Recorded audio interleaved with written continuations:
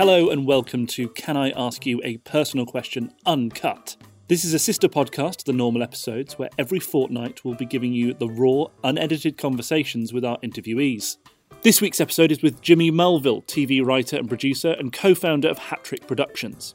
As this is unedited, you may find that there is a bit of swearing here and there. If you're enjoying our podcast, please let us know by leaving a review and a 5-star rating, because it'll really help us out for the future.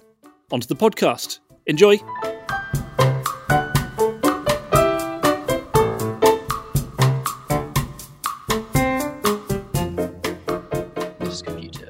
Okay, we're recording, and what's it called on here again? Voice recorder. That's great to hear your voice again. It's been a while, hasn't it? It's been a while. It has. Yeah. After the roaring success of season 1, we're back again, and this time it's with a boom. Yes. Oh, actually, sorry.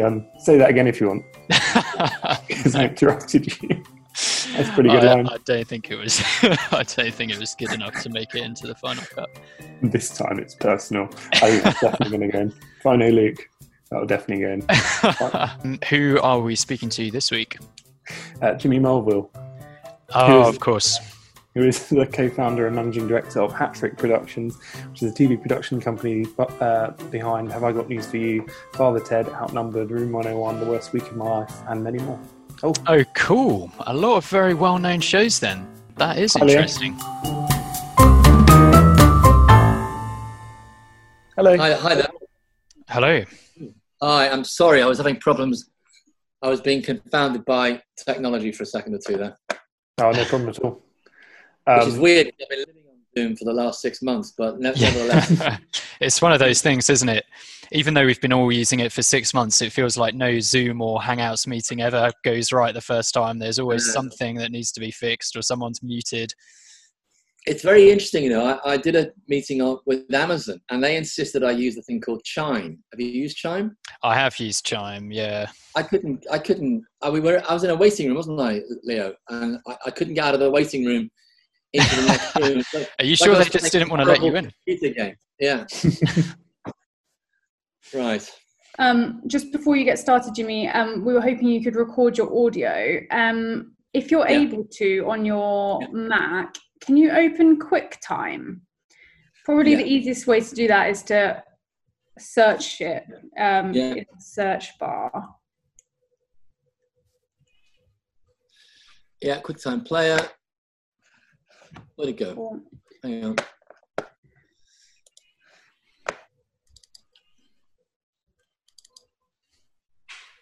Okay, QuickTime Player's come up. Okay, then File in the top left-hand corner. Just doing it on mine. Hang on, top left-hand corner. File, and then New Audio Recording. I can't see. Is it the Word file I'm looking for? Yeah, you know at the very top left, you've got the little apple. Yes. And then if you go New along, audio recording. Got it. Yeah.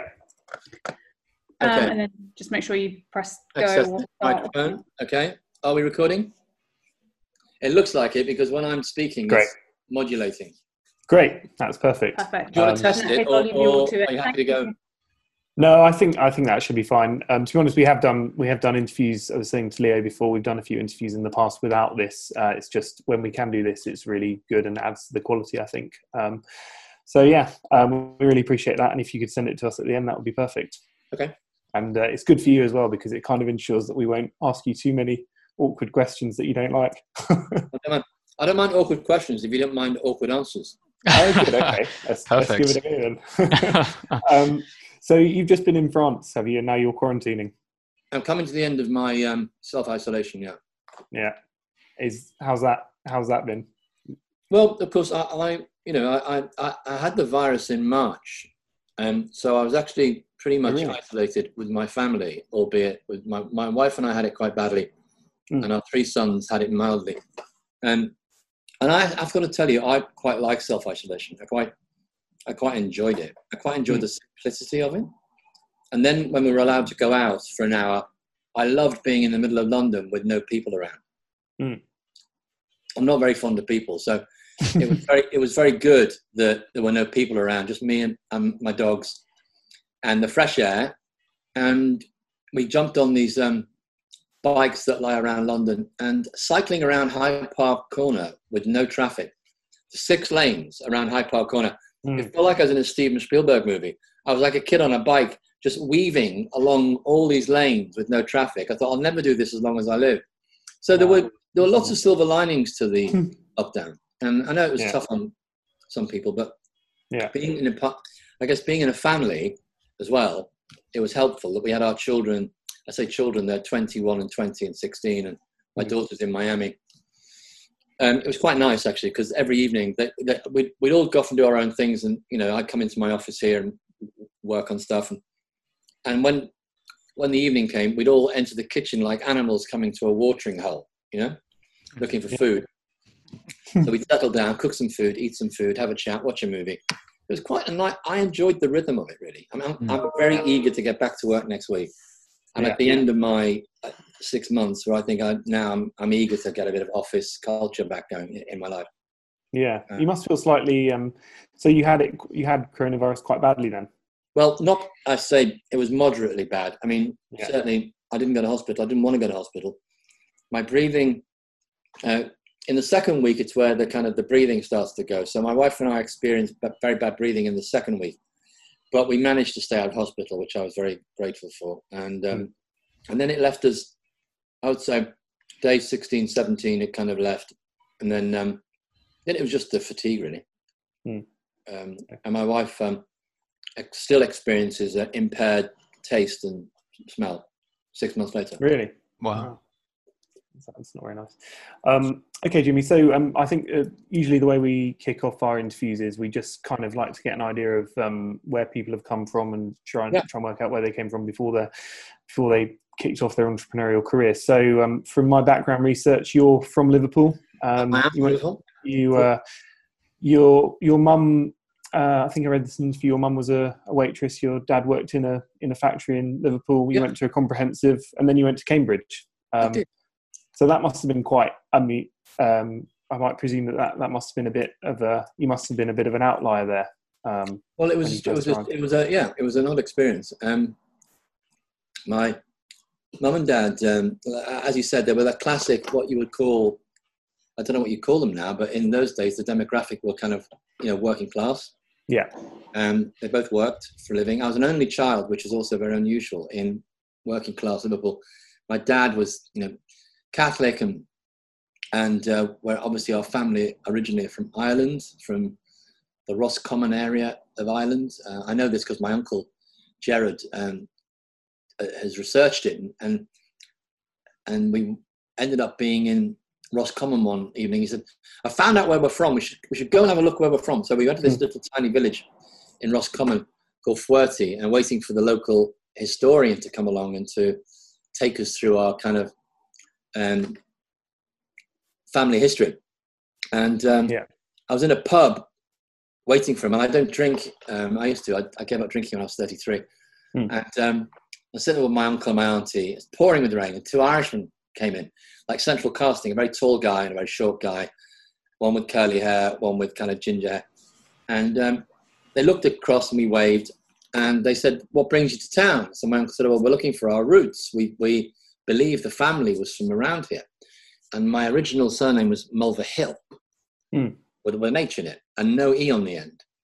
But in the First World War, my grandfather had his name written down in his order book incorrectly in the First World War when he joined the King's Liverpool Regiment, and never bothered to correct the recruiting sergeants.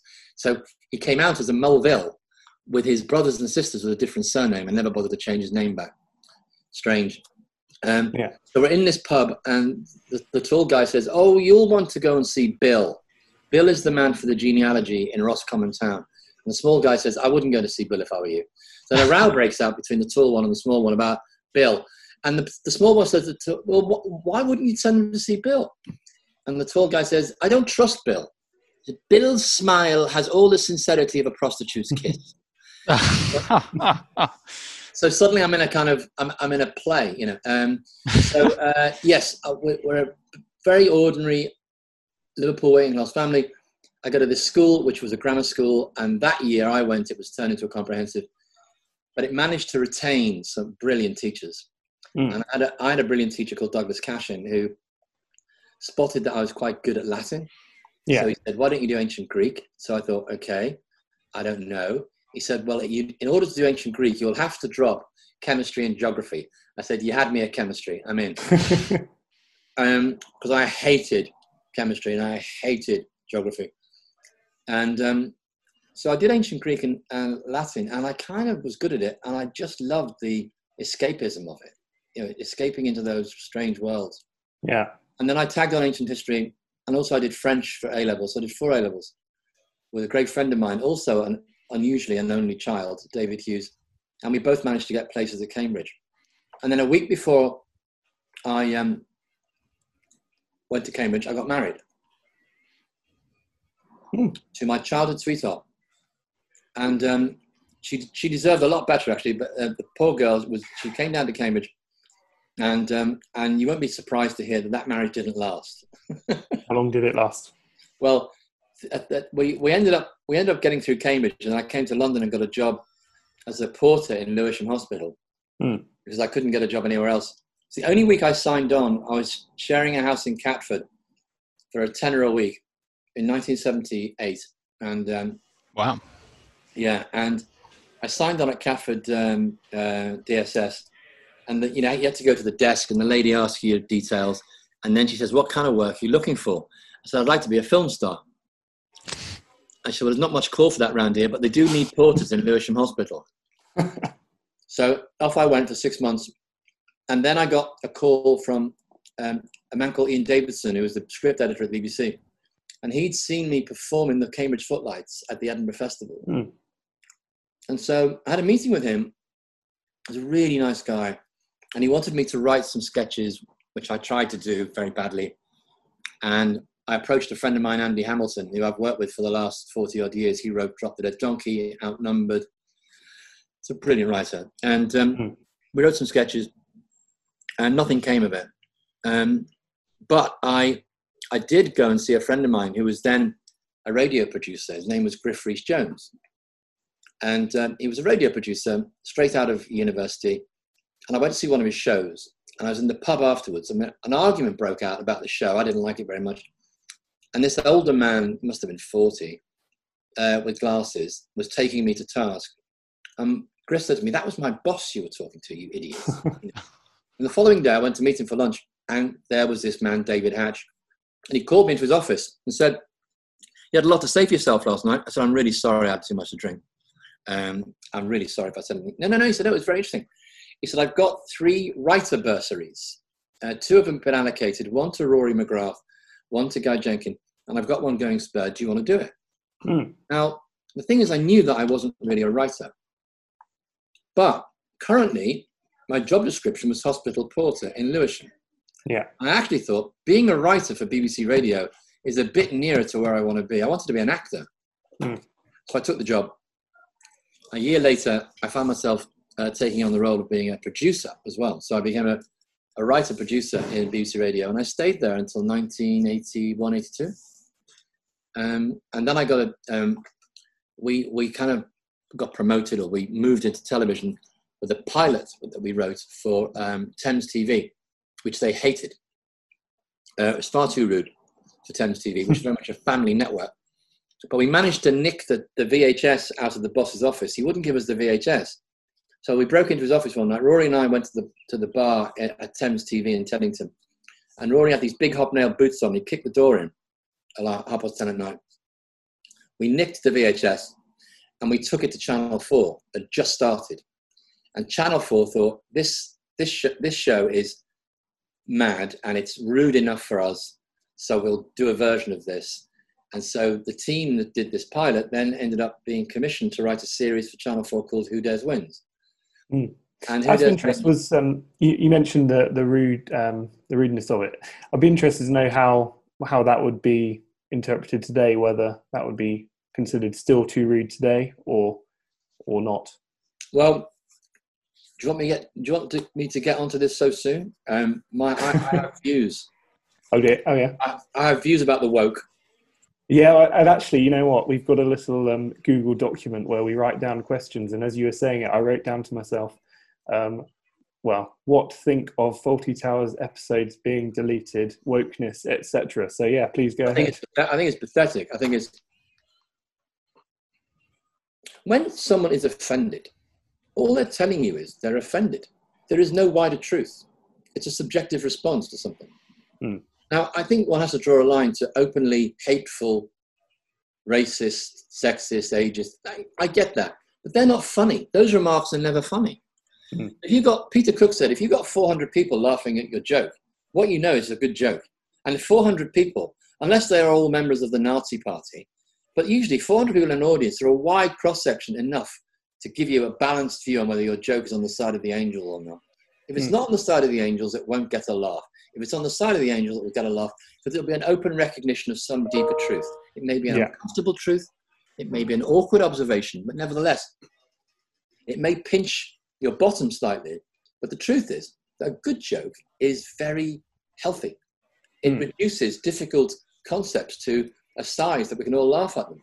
And I'm afraid that these poor souls who are hypersensitive, and of course, when someone announces their sensitivity, what they're really saying is, I am a tyrant. You can't upset me.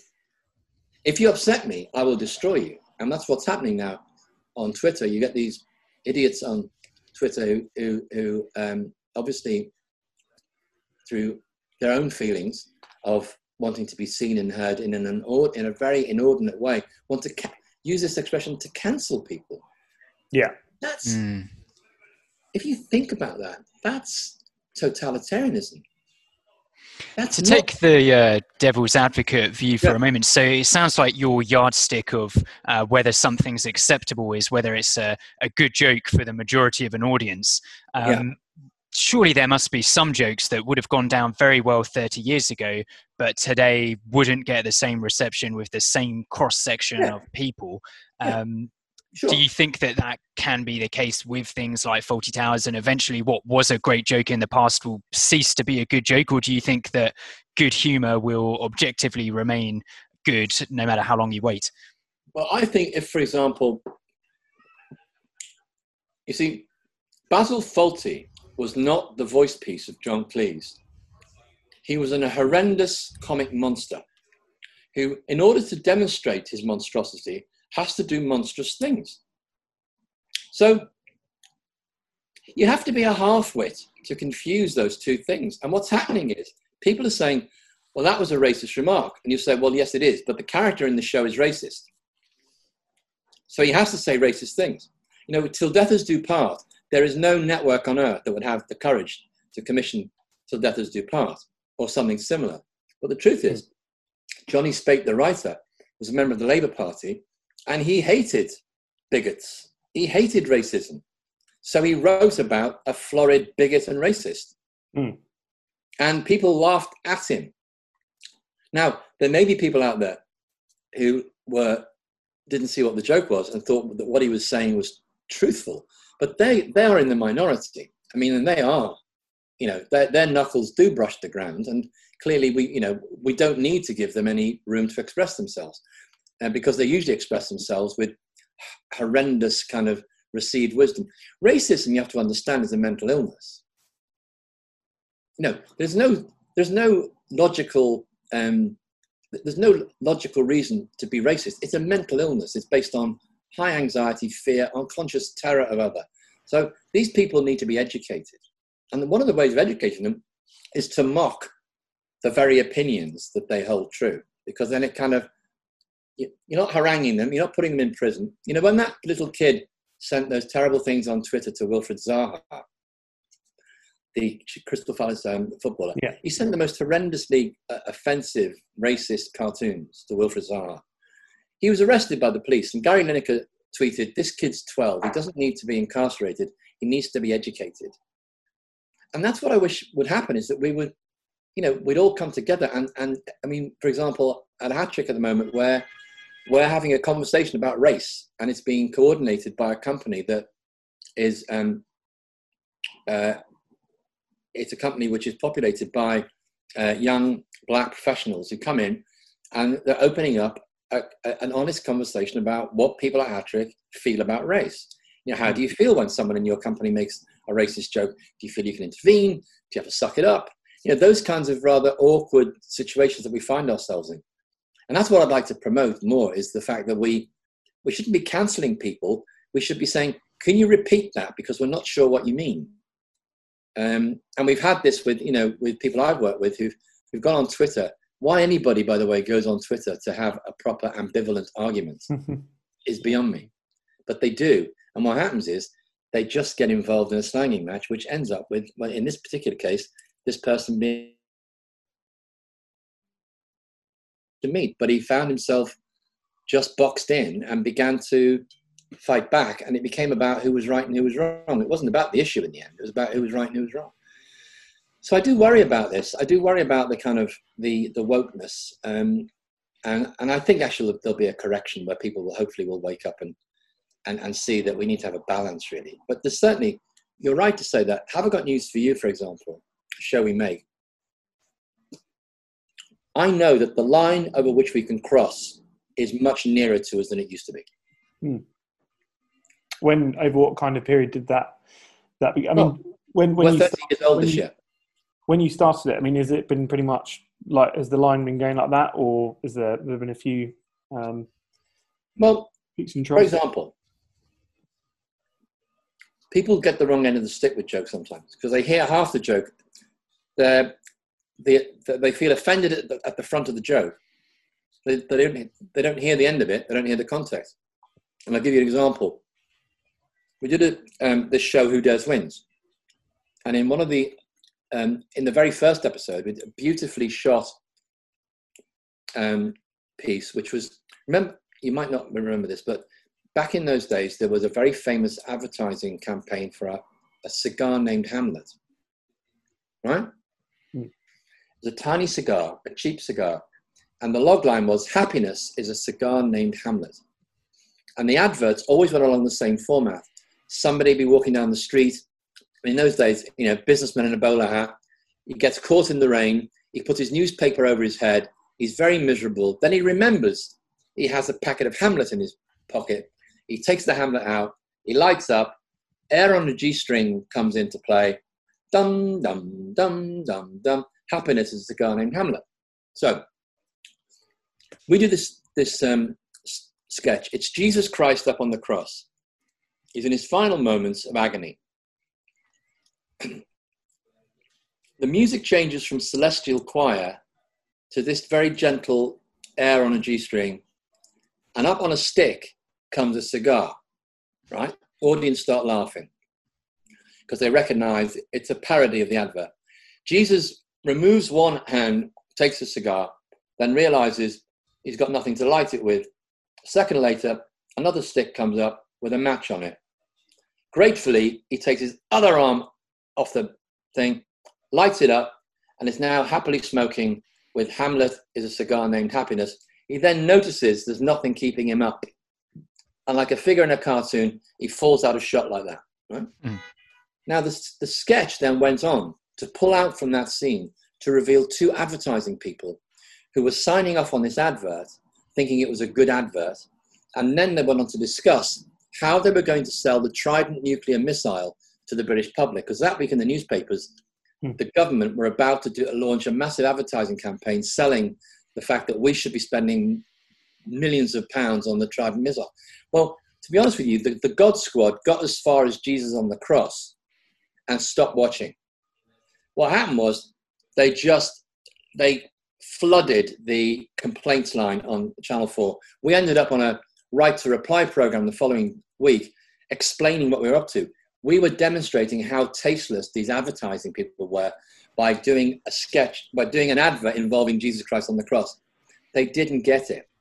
They didn't get that you have to often say and do pretty horrible things in order to illuminate what you're trying to say. And with Have I Got News for You, we've had conversations where, we were doing a joke about Abu Hamza, the terrorist with the hook, and the eye. And William Hague was hosting it.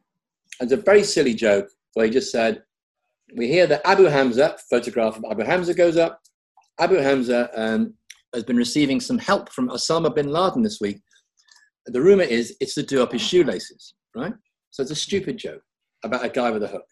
Now, the truth is, he doesn't need to have a hook. He can have a prosthetic hand. But part of his brand to scare everybody is he wants to look like some kind of strange pirate.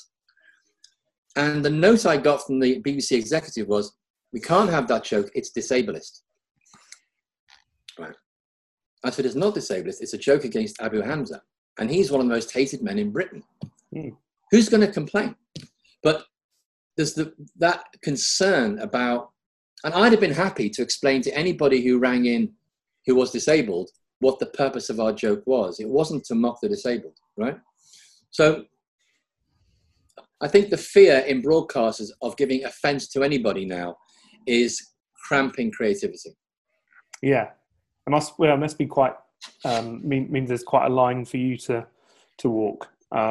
Does that how's that impacted your business and kind of, I guess, what you want to do with your comedies? Obviously, that's one example. What we do is we just do what we think is right, and then we have the battles as they arrive. You know, we don't live vicariously by thinking not worth putting that in, they'll cut it out. Because if we think it's again, if you can bet on yourself and think actually your joke is correct, and your joke is actually it's on the right side of the angel. It's not putting the boot into people who are the underdog. If you punch up with jokes, I think you're on a pretty safe side. If you watch any episode of Have Got News For You, if you watch the Twitter feed, you have 50-50. You have 50% of the people saying you're just a bunch of left-wing communists. You hate the Tory government, and why are we paying the licensee for this? And the other half of them are saying you're just a bunch of Tory boys. You're always putting the boot into Jeremy Corbyn, and so I think we're always doing a good job when we're pissing people off in equal measure, left and right. But there is no question that if you talk to people in comedy, and in terms of political comedy as well, is that there's a worry that if you cause offence, then there's no way of dealing with it. Once the offence is out there, it can become very destructive because of social media. Because people who cause offence now, like I said, they can be cancelled. And the BBC are worried about it. I know the Channel 4 worry about it. They're all worried about it. I'm not blaming them. It's the culture in which we live. But I'm just hoping there'll be a correction where we'll wake up from this dream where, apparently now you have universities that won't have people come. When I was at university, we loved having, some right-wing lunatic coming to talk to us because we'd have a row with them. Yeah. At the Cambridge Union, you'd have people screaming and shouting, and it was great. That's what it was there for. But now apparently no platforming is, let's not even hear them, because if I hear this and it goes in my ears, I don't feel safe anymore. What's that about? If I may, Jimmy, I'm going to lead us on to another topic, as you know, we are a business podcast, and that is clearly an issue that's been very important to you and very important to the business. But there are a couple of things I'd like to talk about more onto that angle. One thing is, when you were talking about how you first got into this game, the story involves a lot of well-known celebrities, the Cambridge Footlights, the BBC. Is it possible for anyone to go in and start up a TV production company, or do you kind of need to already be in that world? No, I think since then, of course, people have set up production companies and they haven't come down that route. I think we all turned up in the 80s, and Margaret Thatcher unleashed this kind of energy into the marketplace by telling ITV and BBC, you have to take 25% from independent producers, thereby creating a need. And they hated it. ITV and BBC hated that. And they tried to push those commissions to the fringes of their network. Well, now if you look at the business, independent production probably provides more than 50% to BBC and ITV now, and in big genres like drama and entertainment. So I don't think for a minute that you have to have a kind of that kind of pathway of from Oxbridge through the Footlights into, I know people who run very successful independent production companies who didn't get down that route. I think what you do need is you need a good idea. We set up Hat-Trick in order to do one show. And we thought, once that show's done, we'll go and do something else. So literally, there was no business plan. There was no investment. We didn't go to the city and say, do you want to invest? We're, very bright 29-year-olds. We're going to create this kind of company. We just wanted to do this show on our own and take control of it. And then I got asked to take part in a show called Whose Line Is It Anyway on the radio. It was a radio show. And I was terrible in it. I was in it with Lenny Henry and Stephen Fry and John Sessions, and they were brilliant, and I was hopeless. But with my producer's hat on, I noticed it was a really good show. And I asked the producer whether he'd pitched it to television. And he said, yes, he pitched it to the BBC 6 months ago, but they hadn't got back to them, which is, in those days was par for the course. I said, well, Channel 4 are looking for new stuff because they're a new channel. Should I bring them down next week? Because I know them there. Next week, I brought Channel 4 down. They saw the radio version, which actually doesn't differ that much from the TV version. And that was our first. Now, at that point, we launched Whose Line. I was in a restaurant, and I overheard someone talking about it, and I thought, oh, my God, we've got a hit on our hands. And then we got a return commission. So we got a second commission to do that. And then we did Have I Got News For You, and that got a repeat commission, and suddenly we had a business. Yeah. So would you describe yourself in my business are repeat commissions? So would you describe yourself in that context as a bit of an accidental entrepreneur then? Totally. Yeah. If you'd said to anybody in the 1980s that I'd be running Hat-Trick Productions 30 years later, they would have thought you were completely mad. Someone said, at our 30th birthday party, Andy Hamilton said, it's really great, that we're 30 years old. And I've got to say, I'm really surprised because in the 1980s, Jimmy's entrepreneurial and leadership skills didn't really jump out at you. Jimmy used to jump out at you because I used to like a drink in those days and would get rather overexcited. No, there was no plan. There was no plan. It was accidental. It was born out of impatience, born out of, resenting that there was older people who were getting in our way. It was the classic kind of trope of a bunch of young people who were ignorant of what the pitfalls were and just jumping off a cliff. It's interesting hearing you say that story. Like you're saying, there wasn't a business plan. You were just creating something that you thought was really, really good, and the business was almost secondary to that. I'll be really interested because we think of TV almost as this kind of art form rather than a business, which is what makes it such an interesting business model in some way. Is that actually how you see it in the day-to-day when you're creating something new? Are you thinking about the critics? Are you thinking about the viewers? Or are you also thinking about how it's going to generate repeat commissions and the money? Like, is that seen as an important part of the job, or is that almost seen as a bit of a grubby side product? Well, the thing is, we actually, believe it or not, we have a mission statement at Hat-Trick. And we formulated it in 2 years after we were in business, when a friend of mine who was a management consultant said, I'll give you a free day. Why didn't I come down and do some sessions with you? And we laughed, thinking, why in the world are you on? But actually, it was quite illuminating about, which there were only 4 of us in the company. So what roles we were all taking.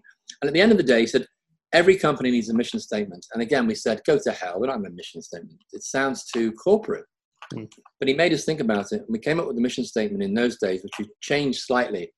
We changed the word television to content. So it's basically Hat-Trick creates quality content for profit. Now that, in those days, was quite extraordinary because networks, when you were a young independent production company, they were rather patronizing. And they thought just by giving you the commission was enough. The fact you want to make any money out of it was actually rather distasteful. And there was the situation we had in the early 90s. We heard Channel 4 was going to impose sponsorship on Whose Line Is It Anyway? We weren't told about it. We'd heard about it. So we rang up and we found out it was true. We had a meeting with the late Andrea Wandford, who was a really wonderful woman, and a man called Stuart Butterfield, who was then the new head of sales at Channel 4 from the advertising world, and a bit of a bruiser. So we sat there And they explained very carefully that, yes, they were going to have sponsorship imposed on Channel, on Whose Line Is Anyway, because it was one of their most successful programs. And we said, well, who's getting the money? And they were shocked. It was like I'd taken a shit on their carpet. They were, you know what it was? They were quite disappointed in us. Oh, we thought, oh, really? You're concerned about the money? So, well, a lot of our fans will think we're selling out if we're flogging Heineken at the beginning of the show. So if we're going to sell out, we would actually like to sell out, and make some fucking money out of it, and control it. You know, we're not children, we're not students. Anyway, we got into a row, and Stuart Butterfield obviously had just grown tired of the whole thing with these 4 lunatics, and he came from the real world of advertising. And he said, listen, we can just impose this on you. We don't need to ask your permission. And again, it's one of those things where, you know, you alluded to it, you know, in terms of it does TV defy a business model? Well, TV as a business is an odd thing, because a lot of people escape into television not wanting to be in business. They want to be a play, right? And I would say that play is very important in business because it's muscular. You know, if you're playing with purpose, you can create interesting things. And so he made this play, this kind of real world, I can impose this on you. You know, it was a kind of mafia moment. And then we said, but how can you impose a sponsorship on a show that doesn't exist? He said, what do you mean? I said, well, we'll just stop making the show for you. And they said, you wouldn't dare. Now, in those days, we would dare. These days, 30 years later, I'm not so sure I've got the nerve anymore.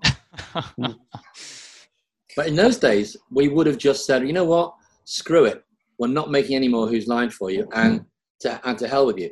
And I hope if that situation arose again, we'd have the balls to do it. But I'm not sure we would. I've made quite a few big mistakes, you know, over the years out of fear of losing the commission.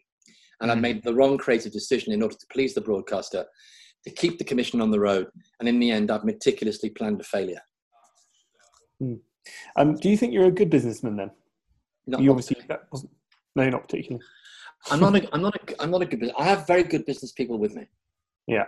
So, ITV wanted to buy Hattrick about 8 or 9 years ago, and this guy said to me, and my business partner Denise O'Donoghue basically was the genius who set up Hattrick in 85, 86. She was my girlfriend, who then became my wife, who then became my future ex-wife, and then my ex-wife.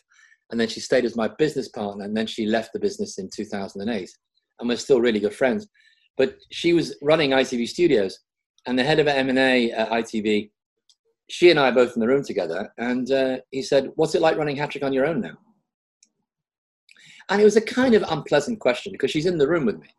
So what am I going to say? Better? Worse? And it made me think about what the real answer was. And of course, the real answer was, which is why I said to him, was I don't run Hattrick. The people I'm with, my commercial director, my financial director, my head of resources, they run Hattrick. I said, I lead Hattrick, and that's a very different job. And their job is to make sure I don't lead Hattrick into the jaws of hell, which I'm quite capable of doing. Because I'm not comparing myself to Winston Churchill, but they said of Winston Churchill, who's also a bit of a lunatic, they said he had 10 ideas a day, and one of them was fantastic. He just didn't know which one it was. And so I think, you know, people who are the people who lead independent production companies, certainly the ones that are still truly independent, are not, they're an odd mix. You very rarely get the creative businessman along with the strategic businessman. Yeah. So I need other people to run the business with. It's a collegiate activity. And I fulfill one function. I would say my main function is new business. I'm always looking for new ideas. Yeah. And I'm very impatient about getting ideas off the ground. So there's an impatience at Hattrick, which I think is a good thing, but it's surrounded by people who are precise, they're keen on delivering, they're structured. And I'm none of those things. Are you, I think I read in an interview you did possibly with the Guardian, possibly with the Evening Standard, that you were previously, when you started the business, I think they categorised you. I'm not sure whether you'd categorise yourself as being an alcoholic at the time. I was an alcoholic, and I was an alcoholic and a cocaine addict. Cocaine addict. And I drifted into. I was producing a show called Alas, Smith and Jones, which is with Mel Smith and Griffith Jones. And Mel Smith, who died a few years ago, Mel and I spent many evenings. He introduced me to the delights of cocaine when I was in my early 20s. And it wiped me out. By the time I was 33, I was being helped into a rehab in the home counties. And that was 31 years ago. And I've been clean and sober ever since. I attend self-help meetings, and that's kept me on the straight and narrow. So that's been, in a way, getting sober and getting into a recovery cleared my head, and it also allowed me to drop the acting thing, because I was an actor throughout the 80s, and it was quite distracting because I always wanted to be an actor. But when I hit, I did a play at the National Theatre, which kind of cured me of wanting to be an actor. Nothing to do with the play. I just didn't like the idea of doing the same thing every night. And I was about 36, 37, and I thought to myself, can you look ahead down this road and see yourself being an actor when you're 55, 60? I thought I really couldn't. And of course, as I said, I'd begun my life as a producer, even though I didn't really want to be a producer. And I'd enjoyed it. And we'd set up Hattrick. It was 1992. Hattrick had been in business for 7 years. We're doing quite well. And I thought, I will commit myself fully to this business. And that was a commitment I made 28 years ago. And never regretted it. I was in my late 30s, about to enter my 40s. And it took me that long to discover why I was here. What was my role? Where should I sit? And I realized I should sit at Hattrick and help other people to develop their ideas. Because I'd been a bit of an actor and a bit of a writer, it helped me to empathize with people who were writers and actors. Because I knew what it was like to be an actor and a writer, and how vulnerable you can feel when you hand your script in, and how vulnerable you feel when you've just done a take on a show. And so there's no question that the years I spent in the 80s being an actor and a writer helped me enormously in my job as a producer. Fascinating. I think that's actually one of the things that people really value about these stories, is we try and bring out not just the glory story and that the version that you want to tell the press and everybody tells in hindsight, but it's really interesting to hear those the ups and the downs. Do you have any moments now that you'd look on and say, like, these are the hardest times, or is there? We had a situation where we sold the company in 2002. And I just had a brief brush with throat cancer, which fortunately they managed to eradicate. But during that time, we were also engaged in selling the business to a private equity company. Very nice guys called August Equity. They had been called Kleinwort Benson, and then they changed their name. They announced at one board meeting, they said, we're going to be called August. I said, okay. I said, you sure it's not August? Being a classicist. They said, what? I said, well, you can pronounce it either way. And they, it kind of caused a bit of confusion of but they were really nice guys. But as you said before, at the beginning of this, as a business model, it's quite baffling because it's not linear. And of course, these guys get on the bus and they want to see the bus go up the hill to a different destination and then sell the bus at a much higher price. Well, our first board meeting, and they'd bought 49% of the company. And, Denise and I were paid a lot of money. We trousered the money. But of course, we paid the mortgage off on our houses and put a mortgage right in the middle of our business. Because as you guys know better than me, you start paying that money back to the people who bought you. They buy you with your own debt. And it was an unmitigated disaster. And it was the most frightening period of my life, because what happened in the succeeding 2 years after the sale, we lost 4 of our big shows. So our earnings went like this. Our earnings went south. And we had to pay, interest to Barclays Bank. And One of our shows got cancelled in America. We had a show in America that was about to go on air called The Ortegas. And The Ortegas was an American version of a show we did called The Kumars. And The Kumars was an Indian talk show we did here with Sanjeev Bhaskar and Meera Syal. And it was guaranteed to go on air. We were going to make a lot of money, 7-figure sum. And it got cancelled. Before it went on air, they decided they didn't want to show it. And I had to go to my first board meeting and say to these bankers, we're not going to have the income stream that we thought we were going to have. And they thought I was joking because, don't forget, I'm supposed to be the funny guy. And they think I'm telling a kind of joke. And then they realize I'm not joking. At the end of the meeting, one of their number, very nice guy, who was the kind of senior guy there, Andrew Hartley, said, God, he said, it's a really frightening business, isn't it? He said, is there anything we can do to kind of offset these kind of situations and make it a bit smoother? I said, well, I was thinking of having the seats on your side of the boardroom table fitted with belts so you can strap yourself in. I said, because this is not a business which goes in a straight line. It's up and down. And that's what happened. And what happened was by 2000 and, I was in recession long before the world was in recession. I was in recession by 2006.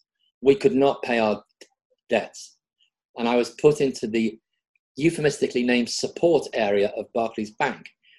And I had this man come around, or Eddie Dempsey, who would come around and he would go through my development slate. I had a banker coming in and going through my development slate, asking me questions about my products and saying, this situation comedy you're doing, Outnumbered, is it any good? I said, well, yeah, I think it's pretty good. Will it make any money? I said, well, if it works, it'll make some money, but if it doesn't, it won't.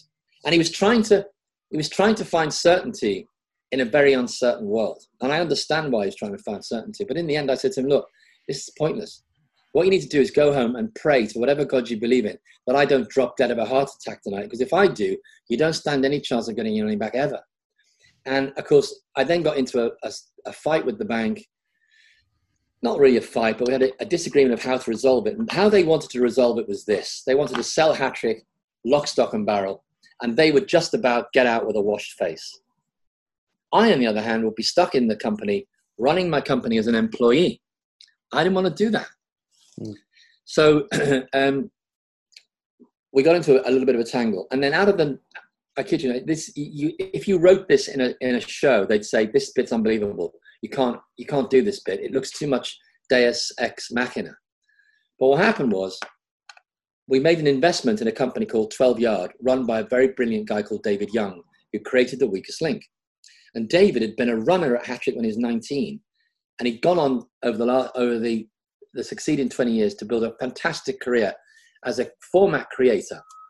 And we set him up in business. And he came to see me. Denise had left the business by then. She'd had enough and wanted to do other things.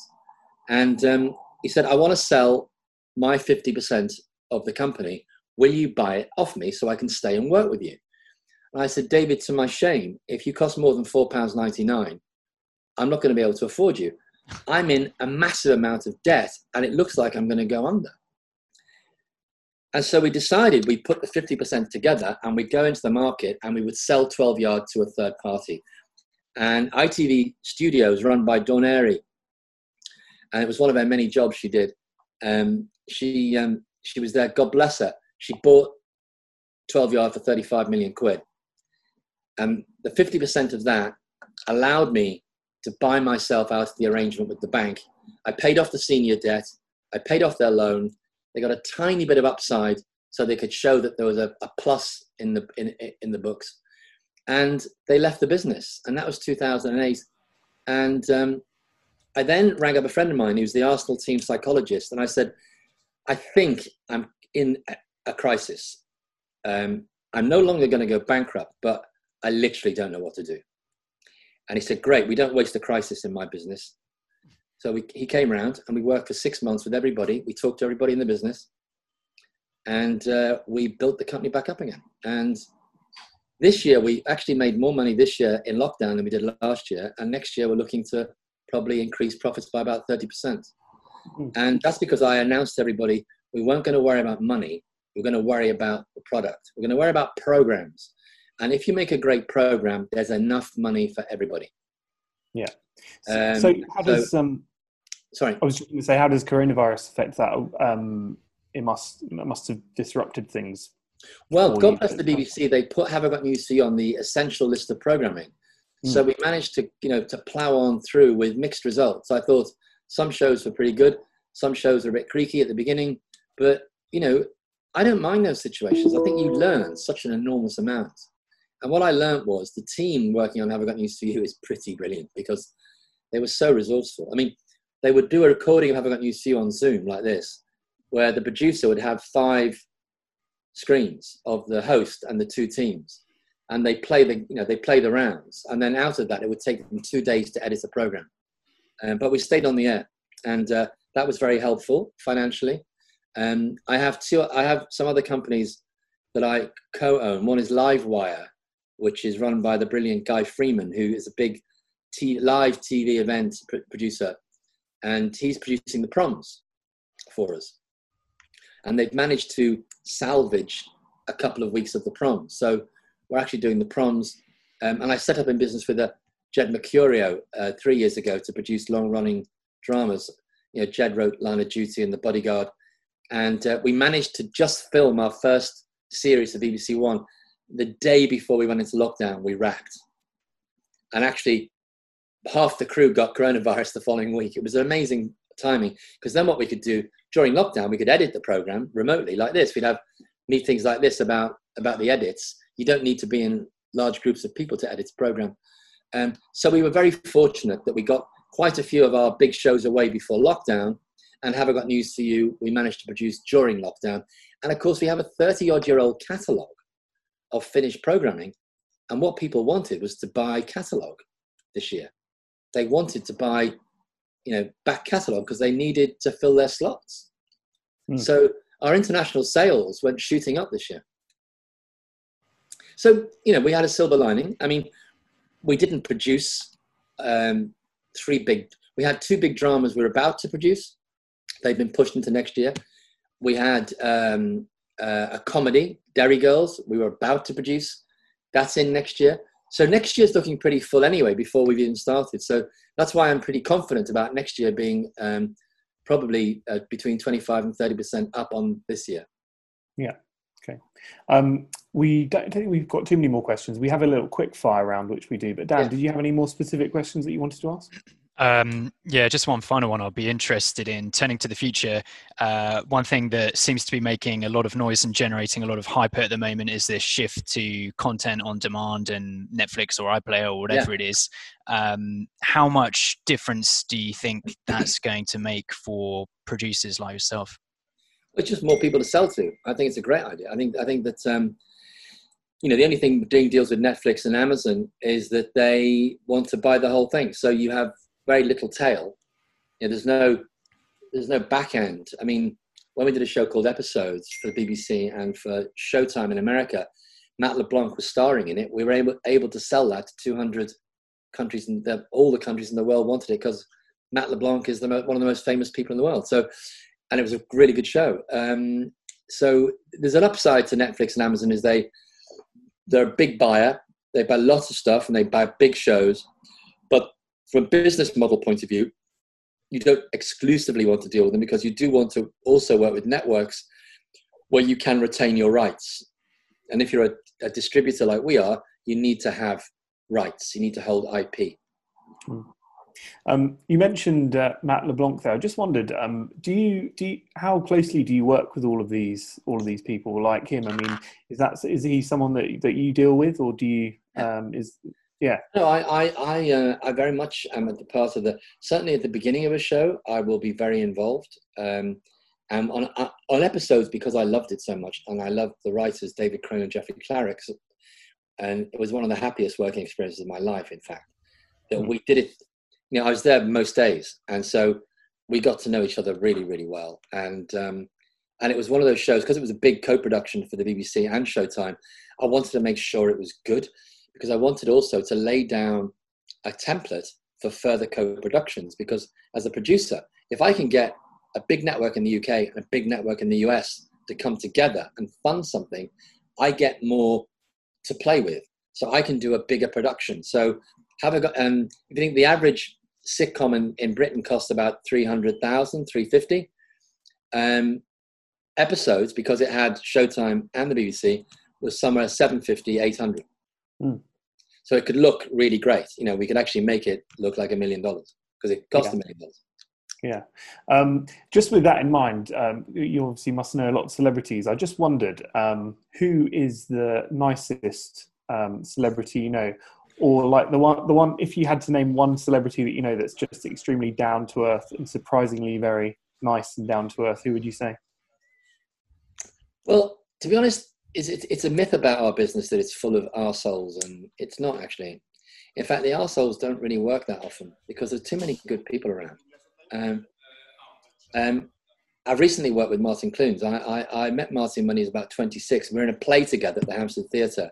Right. And we had a big crush on each other, and that's never gone away. He is one of the nicest people I know, and one of the biggest stars. And they can go hand in hand. You know, that's the truth, is that it's a myth, often perpetrated by the media, who can be pretty loathsome on occasion, in terms of painting people in colours that don't really match. And who are the arseholes? Well, to be honest, I try and keep Hattrick as an arsehole-free environment. So I don't know many anymore. I have a list, but it's a list entitled "Life's Too Short." Literally. It sounds like what you're saying, Jimmy. The arseholes are the journalists like Will who try and write off all the film stars. Not really. I think that I always talk to journalists because I actually think it's better you tell them what's going on than actually make it up as they go along. So I've just read a book, Will, called Factfulness. Have you read this book? I haven't read it yet. No, it's on my list. It's really good. My kid read it. He's 16. The school said, read it over the summer and read it with your parents. So we read it together. It's very heartening. And of course, he makes the point that, you know, journalists can't sell anything based on the fact that everything seems to be getting better. You know, bad things are happening, and journalists have a job to illuminate that. No, I think that celebrities have an unholy, relationship with the media. Some celebrities live in the media, and some choose not to. And some of the most successful celebrities choose not to, and they have very good. Rowan Atkinson was a classic example of a man incredibly private, but the most successful comedian of his generation. So. Okay, brilliant. Jimmy, I think we're nearly at the end. We just want to have we just do a couple of quick fire questions at the end. So mainly 1 or 2 word answers, probably in most cases. Do you prefer Boris Johnson or Donald Trump? Oh my God. That's like asking me if you want to go to the dentist or get your appendix out. I think I prefer Boris Johnson on the grounds that he did do Have I Got News For You very well for us. And he has got quite a good sense of humour. And he needs it, given the job he's doing as Prime Minister. But so I think on balance, you know what? Had you said, you've got 2 choices. Either A, Donald Trump, I would have said B without knowing who it was. Yeah, okay. Do you prefer coffee or tea? Actually, coffee in the morning, tea in the afternoon. So it depends when you ask me. Same. Favourite music? Beatles. Scouser. Favourite book? Oh my God. There's a book called When Nietzsche Wept by Irvin de Young, which kind of haunts me. But anything by P.G. Wodehouse. Okay. Oh, and going back to your Beatles answer, you don't have much of a Liverpudlian accent. Did you used to? Have you lost it? I used to have a very strong Liverpool accent. I got to Cambridge and I began to audition for plays, and they couldn't understand a word I was saying. Yeah. So I began to slow down. Do you still pick it up when you go back to Liverpool? When I'm watching my team Everton get thrashed, it all comes out. Can you give us a line? Now, referee, what are you doing? Yeah. Thanks. Favourite sport? Football, is it? Football. Everton. Yeah. I read I can't remember where I read it as part of my research, that you hold a few shares in Everton. Is that right? I do. It's an emotional thing. Bill Kenwright rang me in 2002. I was in Los Angeles, actually. He said, I'm putting together a consortium to buy this chairman out. We had a terrible chairman called Peter Johnson. He was driving the club over. He was a Liverpool fan. He bought Everton because he couldn't buy Liverpool. And at one derby game, imagine this, at a derby game, Everton were bouncing on the bottom of the Premier League for like 3 or 4 years. At one derby game, a Liverpool fan held aloft a sign saying, Agent Johnson, mission accomplished. Anyway, so I chipped in with not a lot of money. So I am technically a shareholder in Everton still, yeah. Your favourite film? Oh my God, my favourite film. Well, my mind goes into a gridlock. Because I have kids, I've tried to introduce them to films over the years. And we went away to Japan on a holiday, and I just downloaded 2 films. I liked Japan, but I wasn't in love with Japan. So my favorite time in Japan, we spent the evening in our hotel room, and we watched Inherit the Wind, which is a film, Spencer Tracy. And then we watched Spartacus, 2 very different films, the Kubrick film. But I think that in terms of favorite films, I have to say, I think anything with Dustin Hoffman. I'm working with Dustin Hoffman at the moment. And anything with Dustin Hoffman in it, I think. I don't think he's made a bad film. Okay. What's your favourite ever Have I Got News For You host? Oh, my God. Well, Angus Deaton was very good. And I have to say, he did a fantastic job. And there have been so many. It would be invidious of me to single one of them out. Is that too much of a politician for you? No, that's fine. I have to say, I think, Victoria Coren Mitchell does a great job for us. Alexander Armstrong. Jeremy Clarkson's always a good turn. Stephen Mangan. We have a lot of actors come on. Stephen Mangan, Damian Lewis, David Tennant comes on. Joe Brand. We've been blessed, actually. I mean, having to get rid of, Angus leaving the show was a terrible moment for us, because that was a perilous moment of enforced change, which is another discussion we could have had about businesses. The amount of time where enforced change makes a business take a decision which is high in risk. And, having a rotating host on Have I Got News For You, everybody thought it was going to fail. And of course, that's the other private pleasure you have running a business, is proving people wrong. Yeah. And just finally, I noticed that in 2003, the Evening Standard labelled you a failed comic. Yes. That's a fair label? Yeah, no, we have a joke in our house. It was when we sold Hat-Trick for 50% of it we sold for 23 million quid. So I knew I was on a loser with this Evening Standard journalist when he came into Hat-Trick and took his bicycle clips off. Right? I thought, this guy's not going to like the fact I just made all this money. So he sat down and he said, will the money change? I said, well, no, I've been okay for a while. I've been running a successful TV business. I've been comfortable for quite a while, thank you. But he was very mealy-mouthed. And The Guardian interviewed me the following day and said, I saw the Evening Standard headline. What do you make of it? I said, well, it made me laugh. I said, you can rely on the Evening Standard. It will snatch defeat from the jaws of victory. But my kids, I'm known in the house as the failed comedian. I tell them it's very important to fail at things, because then you'll find out what you're reasonably good at. Yeah. Do you think you're funny? There's mine. On occasion, I've known to raise a laugh, but I'm not a professional comic. No, I mean, I admire them, but they're a strange breed. Yeah. Okay, brilliant. Well, thank you very much, Jimmy. I think that's probably everything we wanted to ask. That's all right, guys. Thank you very much. So I really appreciate that. And appreciate the QuickTime recording as well. So if you could, yes, I will. Email that over, we'd be really grateful. Are you both based in Vancouver? No, just me. Dan's in London. Yep. Why are you in Vancouver? I moved here because I got a 2-year working visa, and it's a nice place to move to. It's a bit clean for me, Vancouver. It is clean. Yeah, well, most of it. It's a bit weirdly clean. I once flew into Vancouver by seaplane from Vancouver Island in 1990.